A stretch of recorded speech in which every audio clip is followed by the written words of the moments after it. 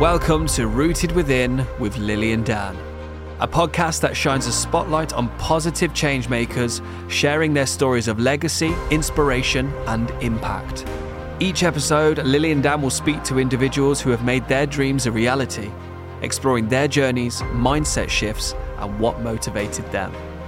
Join us as we explore the lives of those who are making a difference and let their stories inspire you to achieve your own goals. I can read people quite well. Okay. And I can see the dynamics, of course, because I'm really part of such an intimate part of their life as well. I never really knew what I wanted to do or what I wanted to be when I grew up, even though I did like the things that I like now. Like I did enjoy, decorating and interior design and flowers, but I didn't link them to kind of a career. But it was there. But it was there. It's like you're so scared. Everything is scaring you. Why is he crying? Is he breathing? I would like check to see if he's breathing when he's sleeping. Every noise. They tell you sleep like a baby. Babies are the worst sleepers. Just 2 days ago, my eldest was here for summer and he said to me, Mom, you work so hard. I want to have your work ethic. I want to work as hard as you. Rooted Within with Lily and Dan. Hello, Dan. Hi, Lily. How are you? I'm good. How are you? I'm very good, actually. It's been a very productive week. It's been a very productive week. It's been a crazy week. And it's been crazy. And I know our podcasts go out at different timings, but for us, it's post-Middle East adventure, isn't it? Which was slammed, which was very, very eventful. But I think we did pretty well. Really good feedback. It was good fun. Met nice. lots of people. We did indeed. Speaking of people. Yeah, today we have Zainab Al-Salih, who is joining us in our studio. Welcome, Zainab. Hi, thanks, Dan and Lily. It's so nice to be here with you. It's incredible to have you here. And also, as well as we talk about events industry, you are part of that events industry as well, which we'll get to in a second. I know we're not jumping forward. No, but we can because it's a happy part of the event world. Weddings. It's a different kind of event.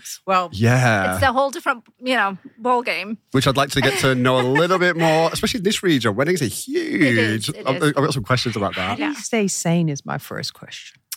Well, you have to love what you do, right? We love that what we being do as part well, of the events industry. But you have to have special skills to do weddings in particular, I think. What are those diplomacy. skills? Politics I was and going to say, diplomacy. what are those skills? Yes, politics. I just think of the mother of the bride or the mother of the groom. That kind of, more calm demeanor. You also have to have a lot of compassion. And be patient. Because for most people, this is literally the most important day of their lives. It is, and it's very personal. Which is quite different to when you're planning. It doesn't really get more personal than that. Exactly. And also as well, you just think of the nuances of like politics, families, sometimes often quite dysfunctional organizations. Have you had any moments where it's like, that's it, I'm not, call it off? And have you had to be the middle?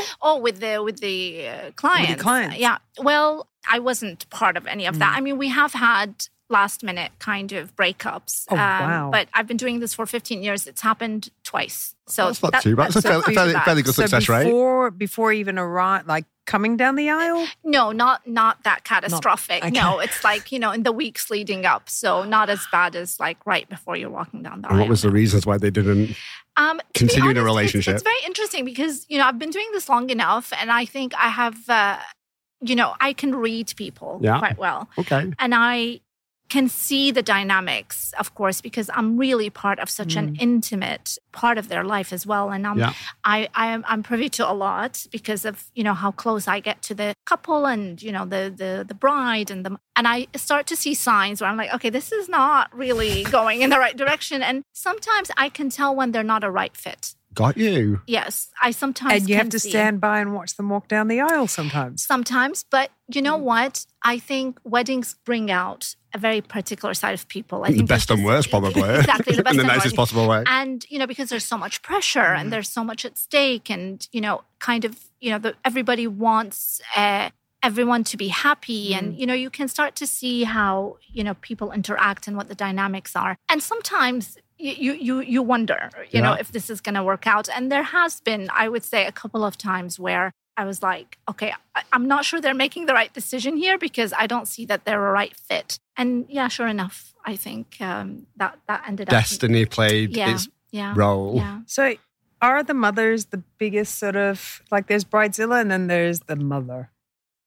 To be honest, I mean, that always comes up. That's a question that always I get asked, like, oh, bridezilla. And I'm like, you know what? I've never really had a bridezilla. Oh, wow. You're lucky. I have never really had, I mean, you get people that get emotional, get challenged in particular. Those are all fine. But like bridezilla, where people are out of control, I think I always say that bridezillas are made and not born. Yeah.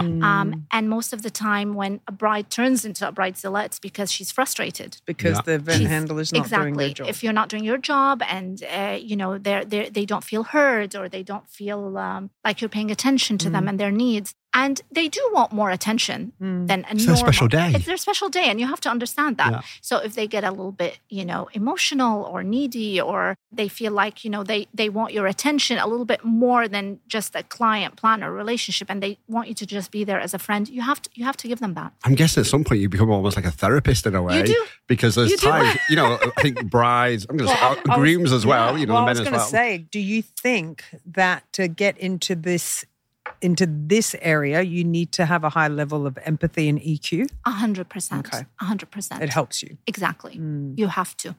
You have to, because again, it's a very emotional time.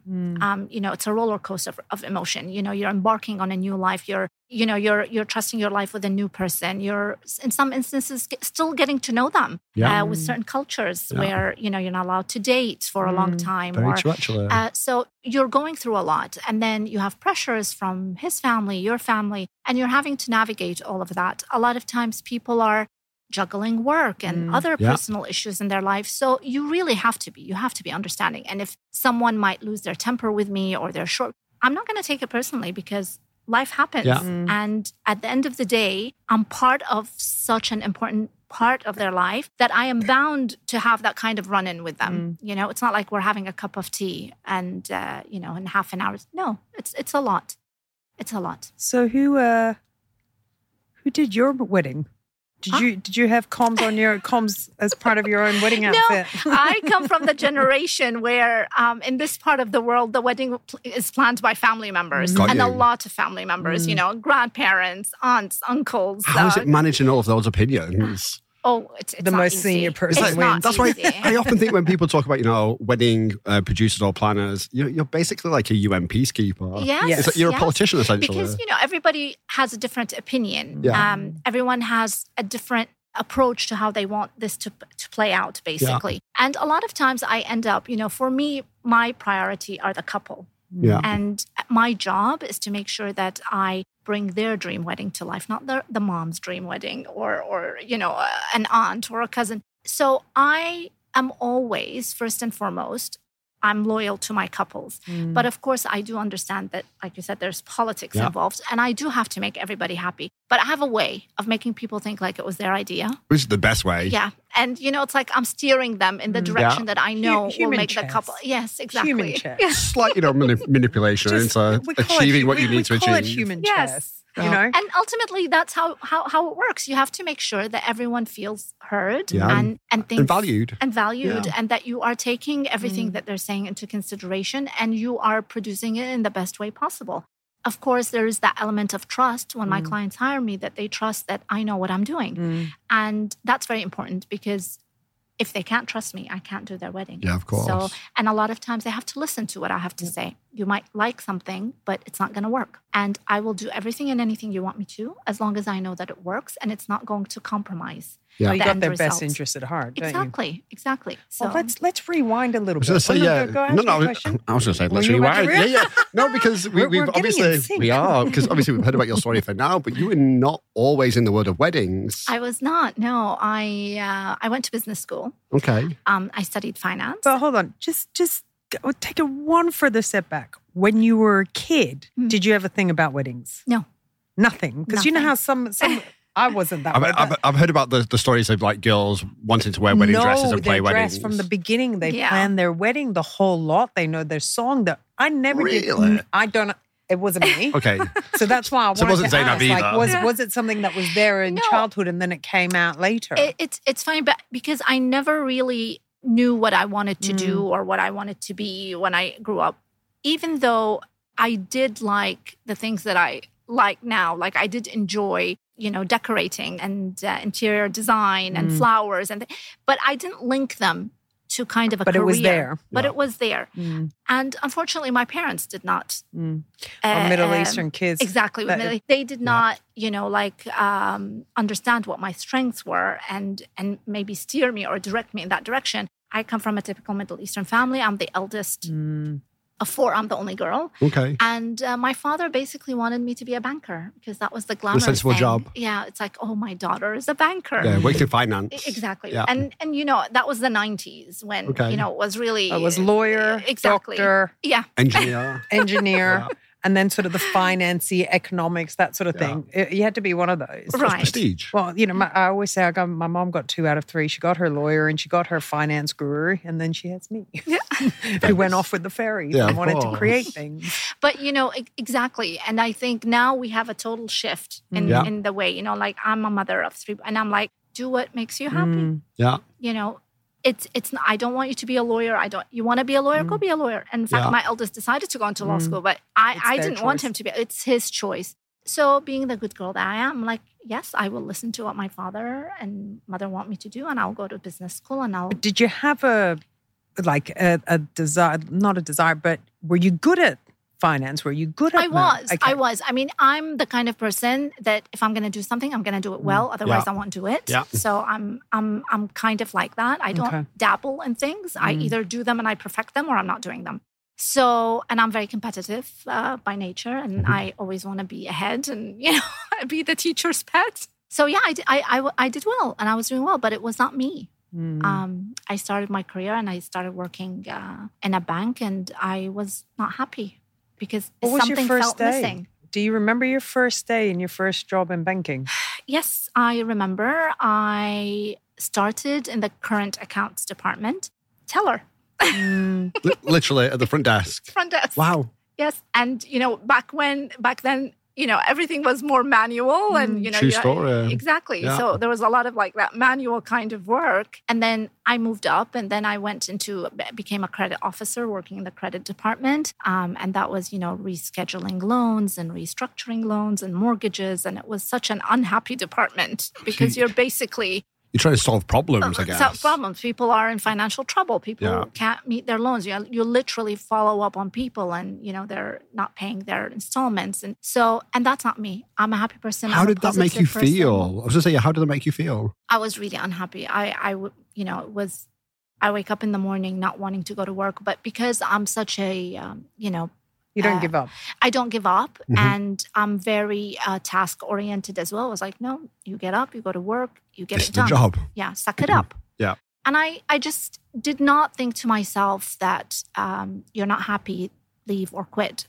I didn't. And I was ready to continue on this path. You weren't allowed to. You weren't allowed to have those feelings. Exactly. We were the generation that, you can't quit. Quitting is for losers. Yeah, it's a sign of weakness. Yeah, it's a weakness. Failure. We were and those taught emotions are not allowed. Exactly. You're not allowed those emotions. I think the only thing that saved me from that was becoming a mother. Then I had a reason. But one step back. Did you have a moment sitting at the teller or at your desk or any of that where you just sat there going, I just can't do this? No. Did you ever have a moment? No, because you don't allow yourself that. Yeah. But you don't go there. So you didn't even allow it with yourself at least? No. Nothing? No. Okay, that's harsh. Yeah. Yeah, that's not healthy, is it? No, absolutely not. Yeah. And then it was only until I became a mother and a week before I was due to go back to work, I just looked at my baby and I was like, there's no way I can leave a 5-week-old. How many years later was this after starting? Like 4 years. Okay. I was like, it's impossible for me to go back to work, leave him home. I'm going to miss out on so much. Yeah. I don't have the heart. I was still struggling with postnatal depression as well. I had a very rough delivery, so physically I was not. Okay, we've just had about 5 massive nuggets that we're gonna come back to. So just to dissect that, so getting pregnant at that time, you only got a month, right? 6 weeks. 6 weeks. Yeah. 6 weeks was all you got for maternity leave. Which is nothing. Nothing. Especially as a... And that's 6 weeks that's in the lead up and post combined. All of it. Yeah. So you get to choose when to use that 6 weeks. So how long before giving birth did you sort of finish off at So work? I had vacation days. Mm-hmm. So I was able to take my annual vacation. Yeah. And I basically stopped working 8 months. And I had my 9th month, I took my 1 month vacation, and then it was the 6 weeks. Wow. So all in all, it would have been 7 weeks. And I had to have an emergency C-section, which meant that, I wasn't, like I said, I wasn't physically in a state to even go back to work. Because you're still healing Exactly. at that point. You're still healing. But also emotionally. Right. And is that... So one side of it was the dealing with the emotion of, like if you're doing an emergency C-section, that means the child was in danger at some point. Yes, me and the child, like both of us were in. It was after 72 hours of labor. Oh wow! And so I had both. I had everything that went along with like a natural birth, and then an emergency C-section. So I had to kind of endure both. Yeah. Did they give you epidural at this point, or I did, but it was like after, because I basically started going into labor, but I wasn't dilating, so maybe it's TMI, but no, we TMI all the time. But so they can only give you the epidural once you get to a certain state. Yeah. And I wasn't really getting there fast enough, and I was being induced, and it was. So there's physical pain here, substantial pain, and there is trauma. Yeah. Well, I was going to say, what was going on for you at that point? The baby in distress. You're exhausted. You're tired. I hear my mother is near a nervous breakdown outside, because my mother lost a child at childbirth. So she was panicking that was going to happen to me. And she knows, because she's experienced it, she knows how devastating that is, and her worry for her own child having to go through that. And was your husband He was with you? me. He was. Yes, he was. Hard. And then, it's like the decision to, what are our options here? And, the doctors are telling you, okay, we can either do, suction. We can either like force the baby. Yeah. And it's like being bombarded with all these decisions. And then not knowing. Not knowing. This is the first time. Do we do this? Is it okay? Will it hurt the child? So eventually it got to the point where it was no longer a choice. It was getting dangerous. Like my uterus stopped contracting. They had to take over. The baby was in distress. That's it. We're wheeling you in for an emergency C-section. And, having been through that, coming out of it, I was like, why do we even bother with natural childbirth? I was like, again, it's conditioning that you will be a bad mother. If you have a C-section, don't do it naturally.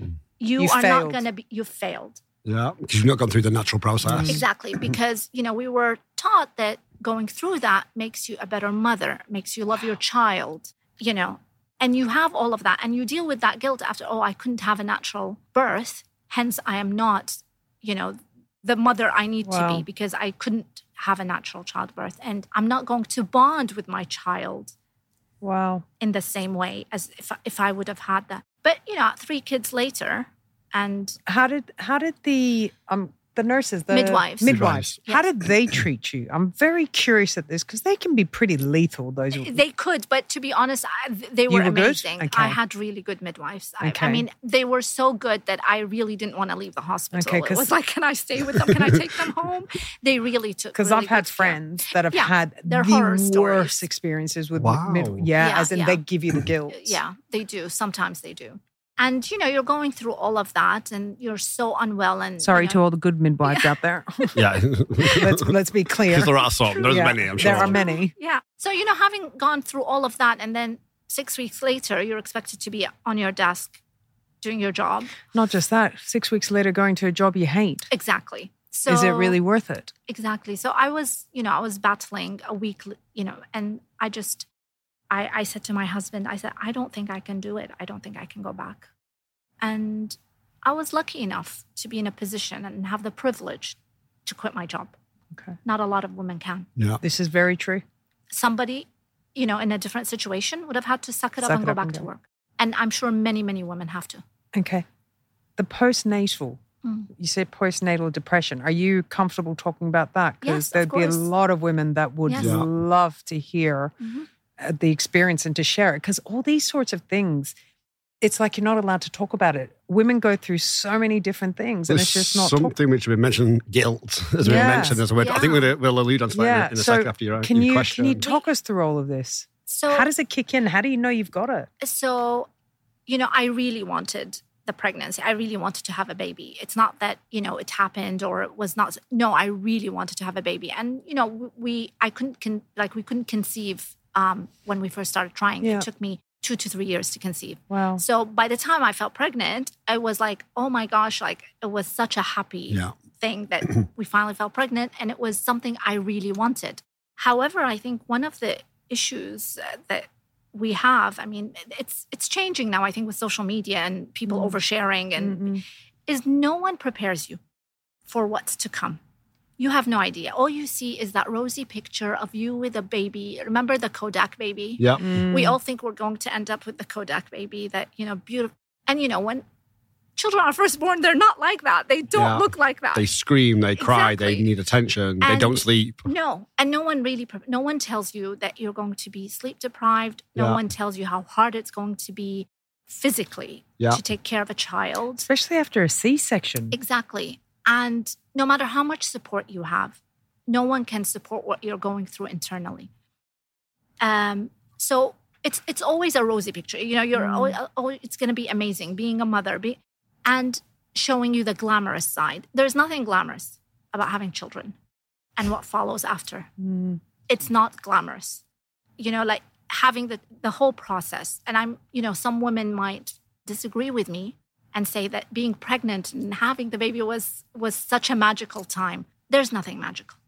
Because it's such a... about that. Yeah, but it's true. But that's honest. Yes. You know what I mean? That's what I like. It's honest. Because some people have very difficult pregnancies. Exactly. Just going back to my sister, I think she had a difficult one, sickness and illness in the lead up to it. Even if it's not even if it's a normal pregnancy, it's still tough. Yeah. It's still tough. It's what your body has your to body go changes. through, all the changes that you go through. And again, no matter how much you read, or you can't be prepared for that. So as much as I wanted the pregnancy and as ecstatic as I was with having my first baby, going through that difficult delivery was, of course, difficult. But then what sets in is the postpartum depression that, again, you have no idea. So what is that? What is it? It's a constant feeling of helplessness, sadness, and inability to see the bright side. Wow. That's hard. Yeah, especially at a period of time where, as you mentioned previously, the preconception is that this is such a beautiful experience and the birds should be singing and it's all amazing. But also it was something you wanted so much. Yeah. And then you think to yourself, what's wrong with me? Why am I not happy? Why am I sad? How long did it take you to ask yourself that question? It took me a couple of weeks. Okay. Because it's just like the wave of emotion that, and then, every time you'd look at your baby, you'd think to yourself, how am I going to take care of him? It's like you're so scared. Everything is scaring you. Why is he crying? Is he breathing? I would like check to see if he's breathing when he's sleeping. Every noise. They tell you sleep like a baby. Babies are the worst sleepers. Like they make so much noise. They're like grunting and and they're not peaceful at all. And it's like every time a noise, it's like, is he choking? Is he okay? Is he alive? Is he breathing? And there's that fear of you not being able to take care of this, helpless little thing that's yours, and his whole existence lies in your hands. You're responsible for that now. You're responsible for that. Does resentment come into it at all? I know it's an odd question to ask. I've heard some mothers speak of resentment. Okay. I did not. I didn't resent. Okay. I did not have those feelings. The feeling I had was guilt. Yeah. That as much as I had wanted this baby, I am not happy. I'm miserable right now. Yeah. And why am I miserable? I should be so happy. And you feel you're almost embarrassed to talk to anyone about those feelings.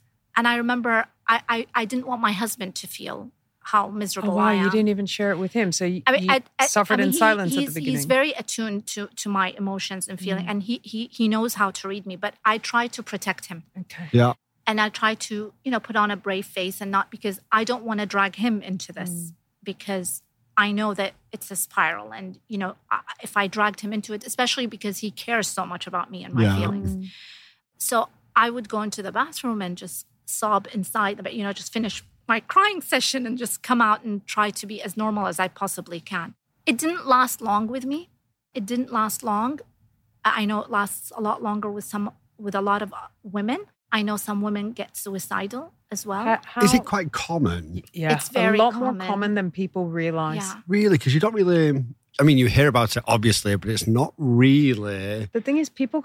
I think a part of it, like, I can't speak, I'm not a mother, but I think a part of it is the fact that people sort of excuse it. It's like, oh, I'm feeling this way because I'm tired. Right. I'm feeling this way because, I don't understand. And that's what people say. You're like, your mother or your grandmother, they'd be like, it's okay, you're sleep deprived. Yeah. It's not sleep deprivation. It's deeper than that. It's a lot deeper than that. It's not about, yes, you're sleep deprived, you're tired, you don't have time to eat, you don't have time to shower, yes, all of that. But it's much deeper than that. Yeah. It's not just, and also you have to consider the fluctuations in your hormones are enough. All over. They're all over. Well, you got a Molotov cocktail of hormones and emotions going on here. Yeah, and there's so much that's happening. If you're breastfeeding, that's another added, toll on you. And I think it's mostly the guilt of why am I feeling like that? I should be extremely happy right now. I just had a baby, and you feel guilty. You feel like you're rejecting that child or that you're being ungrateful. So many women would kill to have a baby and they can't have a baby. But here you are with your baby and you're miserable. But you have to remember, it's not your fault. The way you're feeling is not your fault. And it is temporary.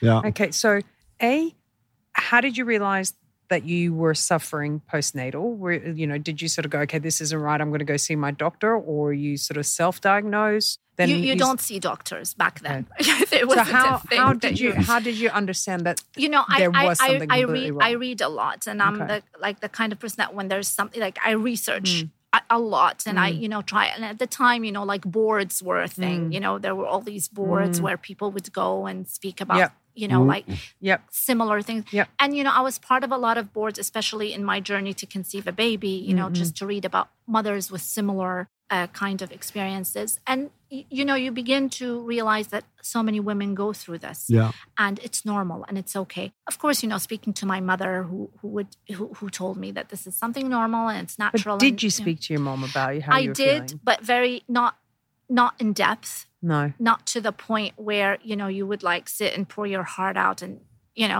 again, it's all, and like, for example, growing up, my mother is a very strong woman. She's one of the strongest women I know. And to her, crying is like a sign of weakness. Yeah. Sounds like just the Middle Eastern culture, full stop. Yeah, I think stronger in the Middle East, but I think it's a culture which you still have. Well, when you're speaking, but when you're speaking, then I'm like, I know it. Yeah, we it wasn't allowed. Yeah. I don't know how to explain it. I get you just did it. You just didn't go it's like there. You have to be strong. Yeah. You just have to be strong. You have to suck it up and, bottle mental it health in. did not exist. No. I think it's kind of like a generational thing here, because sometimes in other parts of the world they've moved on a little bit quicker. I think our culture is the Middle Eastern culture is still a bit resistant. It will change. It definitely will because you also have, the world's become smaller and smaller. There's a lot more cultures coming together, Of course. Like for my generation and my brother's generation, we're the first generation in our family that have ended up with partners who aren't Iranian. Yeah. So that, that sort of changes things. So that culture kept going. So now we're introduced to cross culture, which helps that growth to break those sort of, isms that just weren't taboos that weren't good. Yeah. Mental health didn't exist. Yeah, true. You mentioned you got through it eventually, and your experience was relatively short. Did you got 3 children? So with the following pregnancies, was it a similar experience or completely different? No, I would say my first was the hardest because you don't know. You don't know. Yeah. But did you just snap out of it? So what do you mean you came out of it? So basically, I think that the important thing for me was to, I started working out and exercising and trying to put my child on a routine and, try to get back to life as well. But how did you emotionally heal It just happened. Okay, so by doing all those different things, slowly... To try and... Okay. And I think a big chunk of it also was not, that daunting, I think, feeling of having to leave him and go back to work. Yeah. That helped a lot. That helped a lot, knowing, I can take my time. And, my husband supported with my decision. It's like, you don't have to go back to work, send in your resignation, stay at home for as long as you want to stay at home. And I think that kind of... really helped. Slowly started to help me. But I think with my subsequent pregnancies, of course, I did, but not as severe. Yeah.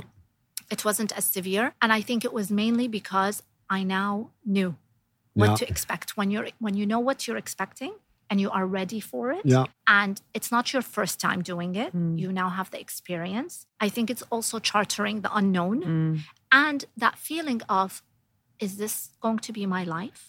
This is me for the rest of my life. Is this how I'm going to look? Yeah. Like, look at yourself in the mirror and it's like nothing is in place. You're like, you're not pregnant, but you're not pregnant. You still look pregnant, but it's not a Your body has changed massively. Exactly. And it's like you feel that your body's not going to go back to normal. Your mental health isn't going to go back to your entire life. You're not going to be able to live your life as you knew it before having the baby. You do definitely have to expect that life changes after children. Yeah. But it doesn't necessarily mean that it changes. Well, it doesn't mean it doesn't mean that you're gone. Exactly. Yeah. No, absolutely not. You can still go back to what you were. And I think at the first pregnancy is not knowing. It's like, so I'm never going to sleep. I'm never going to have time. I am never going to be able to have any freedom. I'm never going to be able to shake off this feeling. It just, those kind of, thoughts that kept. But then after you've gone through it, you realize that no, this is temporary. Your second child was how many years later? 3.5. So 3.5 years. Yes. Got back. And you bounce back a lot quicker. After the second one? Yes. Really? Yes, because again... That's good news for the ladies out there. You do. And but even physically? Everything. Wow. I think because you know a lot more. And like I said, it's expectation. Yeah. It's like when you're expecting something, you're prepared for it. And you're now resilient. Like now, it's like, well, okay, I'm not sleeping at night. That's okay because you weren't dreading it. You've done it before and you survived. You survived it. Yeah. But you weren't dreading it, knowing that you might have to go through it again? Do you know something? I think if we were wired to dread it, I don't think you'll have another child. Yeah. You know when they tell you forget? You forget. You really do. Okay. It's very true, isn't it? It's like in life, in many experiences, you have a very bad experience, but then eventually you do forget or you move on from it. Otherwise, you can't have another. If you're going to remember how difficult it was, you'd never have children again. And other women would never have children. Not 3 or 4. Yeah. You'll never. But like they actually got easier. Okay. My third was the easiest. Okay. And also you're a seasoned mom, like now you know what works and what doesn't. And, you can do it off the back of your hand. You're so good at it. Yeah. It's like practice makes perfect. With your first, it's just like, it's an experiment and you're both learning. Hope that it doesn't break. Yes, yeah, of course. Exactly. All right. So beautiful. 3 kids, all that stuff. But truly for someone who, always nails at anything that they do, there must have been an itch to start working again. Of course. Yeah. Yes. Tell us about that. So I stayed home for a couple of years. And then by then I started, like you said, itching to get back. And, my husband and I are very close and like we talk everything through and, it's like, okay, I do want to go back to work. And so at the time he had just opened a new business and he basically was like, do you want to come work with me? And a lot of people tell you, oh, that's a bad idea to work with your husband. Could go either way. Yeah, it could go either way, but no, it went well. And he's like, you get to, it's your own timings. You work around Zane's schedule, our son. And I was like, okay. So I went to work with him and, it was our business. And what was it? So he was basically working with a luxury furniture company based in Italy. Nice. So he opened the regional office here in Dubai. And they basically supply really high-end luxury furniture, contract commercial and residential. So you still got to be around sort of creativity, which was nice for you. Exactly, creativity and beautiful things. So I did that for a while. And then I fell pregnant with my second. had my second. And then by the time I had my second in 2005, by 2007, I was starting to itch for something that's mine. Yeah. Because I enjoyed working with him and it was great and it took off and he was doing very well with it. But I just felt like, you know what? I kind of want to do something that fulfills me and makes me happy. And it was actually his idea. He recognized my strengths. He understood that I would be good at planning events. I would be good at designing beautiful things because I had a flair for it. I had a knack for it. And he knows me so well that he knows that I had the right qualities and traits to be able to do this for a living. And he basically said, perhaps you should look into starting events, become an event planner. And it had never crossed my mind. And I'd always helped my friends like plan their weddings, or I helped my brother-in-law plan his wedding. I loved throwing dinner parties and hosting. So when he said it, so when he said it to you, how did it land? It was like okay. This isn't something I'd ever thought about. Yeah. And mind you, we weren't talking weddings. No, just events. It was just events. And it just so happened that they were actually launching a furniture showroom for the same company that he was partners with. And he said, you know what? I'll give you your first event. There you go. Do the launch. We need a showroom launch. Do it. Wow. And that was your first gig? Yes. And the rest is history? The rest is history. There's something to be said about supportive partners, hey? Yes. 100%. And I wouldn't be here without him. Oh, that'll be a podcast in the future. Out. Yeah, 100%. As you started to build that business, because I think when we were talking on our call, did that guilt ever come back in? You know, you experienced guilt previously. Did it ever come back in as someone trying to run a business, but also raise a family? Absolutely. The fact that you're not always there, that you've at times had to miss important things. You know, with our industry, there's no fixed timing. 24/7. 24/7. It's weekends. And to, sometimes having to miss things at school, for example, or milestones in their life because you have a responsibility, you have to be working. It's always there in the back of your mind. It's always nagging you. It was a little bit easier for me because I kind of was doing my own thing and I could work around their schedules and try as much as possible to be there for everything that they needed to do in their lives. But you're always struggling with that. As a mother, you'll always be struggling with that. So how do you digest that? Now, 15 years later, my kids, as old as they are, it was the best thing that I could have done for myself and for them. Why? Because you become a role model. You set an example. You actually have also done something for yourself.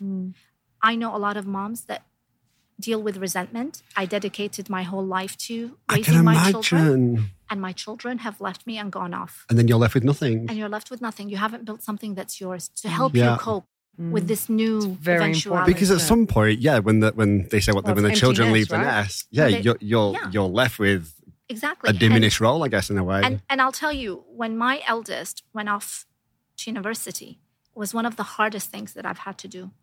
Leaving him and heading back home. Yeah. It literally felt like someone was ripping my heart out. And it was a very, very difficult time for me. It must be like grief in a way. It's like you're losing somebody, but you're not. Like they're still physically here. It's like it's mourning a death. It was interesting because I still remember the night before we were, leaving to come back to Dubai, and he's in the US, and I was sobbing in bed, and my husband looked at me and said, he's going to school. He's starting a new life.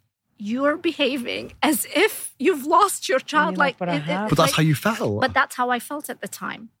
And if it weren't for my business and for how busy I was, when I came back home, I don't think I would have recovered. I think it would have taken me a long time. I think I would have struggled.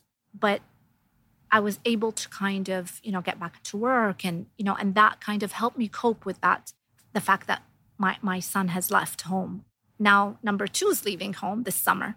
How's that feeling? Is it a similar feeling or different? It's starting, and I think it will be a similar feeling. I don't think it's going to be different. Again, but the expectation, you know what to expect this time. So you got the tools. I've got the tools, but it will be hard. But I think it's like thinking to yourself that, no, you still were able to give your children your time and your energy and be there for them, but you still also focused on building something that's yours that you could fall back on and not have that feeling of, I dedicated my whole life and resent them for it. And, there are times where mother's like, I dedicated my whole life to wish they could have done something. And, and it's like, now you're leaving me because I don't want to be that mom. Yeah. It's not fair. It's not fair. At the end of the day, you made the choice to, God, I might get shot for saying this, but you made the choice to be a mother. Right. Right. The decisions you make on what type of mother you want to be is yours. Yes. Yeah. It's not something you can put on someone else. No. It's and when you're living your life. Yeah. When I hear parents or parents saying that to their child or guilting them, it's so unfair. Because there should be no guilt at that. That's very reasonable. Because you feel that it's like, hold on a minute.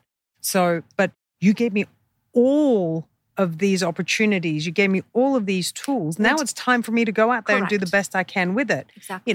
Don't forget the parents. Don't sort of go and never come back. But but the relationship changes, and it's bittersweet. Yeah. It's a bittersweet experience. It's like, this is what you've prepared them for. This is, you fulfilled your role and your job, and you're sending them off into the world, and you should be so proud and happy of the people they've become, and allow them to spread their wings and go do all the great things that you've, prepared them for.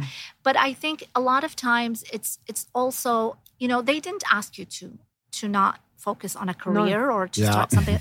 It was your choice. It was by choice, so it's not their fault. And that's what I mean. Like these are the choices you made for your life. But you know what I think it is? A lot of mothers are scared that their children will resent them.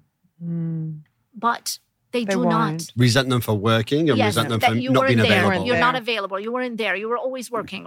But actually, my 3 boys are so proud of what I've done and what their eyes light up when they talk about what their mom does and they always tell me how proud they are and how, just 2 days ago, my eldest, who is here for summer, and he said to me, Mom, you work so hard. I want to have your work ethic. I want to work as hard as you do, but I don't think I can live up to that. But again, you're setting an example.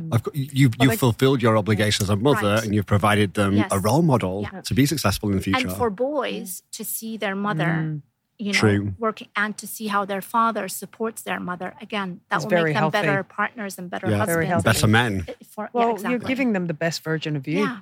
100%. Now I've had about 3 signals saying signal wrap up, and this is to me, this is a lovely place to wrap it up. That as a mother, being the best version of yourself is the greatest gift you can give to your children. 100%. Yes. Cool. On that very positive note, Zainab, thank you so much for coming in. Thank you. No, it's really beautiful, Good luck really with inspiring. The second one heading out. Yes, that's in a couple of months. They're guests with us, and it's must be nice to have them home. It is. And actually, the relationship changes. Yeah. Are you looking forward to the eldest one leaving? No, I never look forward to them leaving. I don't know, because sometimes, just slightly off, when I go home, my mum's looking forward to me leaving again sometimes. She's like, I eat everything from the fridge. I leave everything around. She's like, okay, can you go now? It's more of quality time that you start to spend with them. You don't take it for granted. I'm only a mother. Whenever I go home, she's like, I'm only a mother 2 weeks a year. Oh, and I'm like, oh my guilt. God, you're killing me. I go, I love you. I'm on my way. I'll see Mum tomorrow night. Flying back to Oz. But on that note, thank you so much Zainab, for coming. Thank you so much. Beautiful. Thank you for sharing your story. Thank you. Thank you for having me. Thank you for listening to Rooted Within.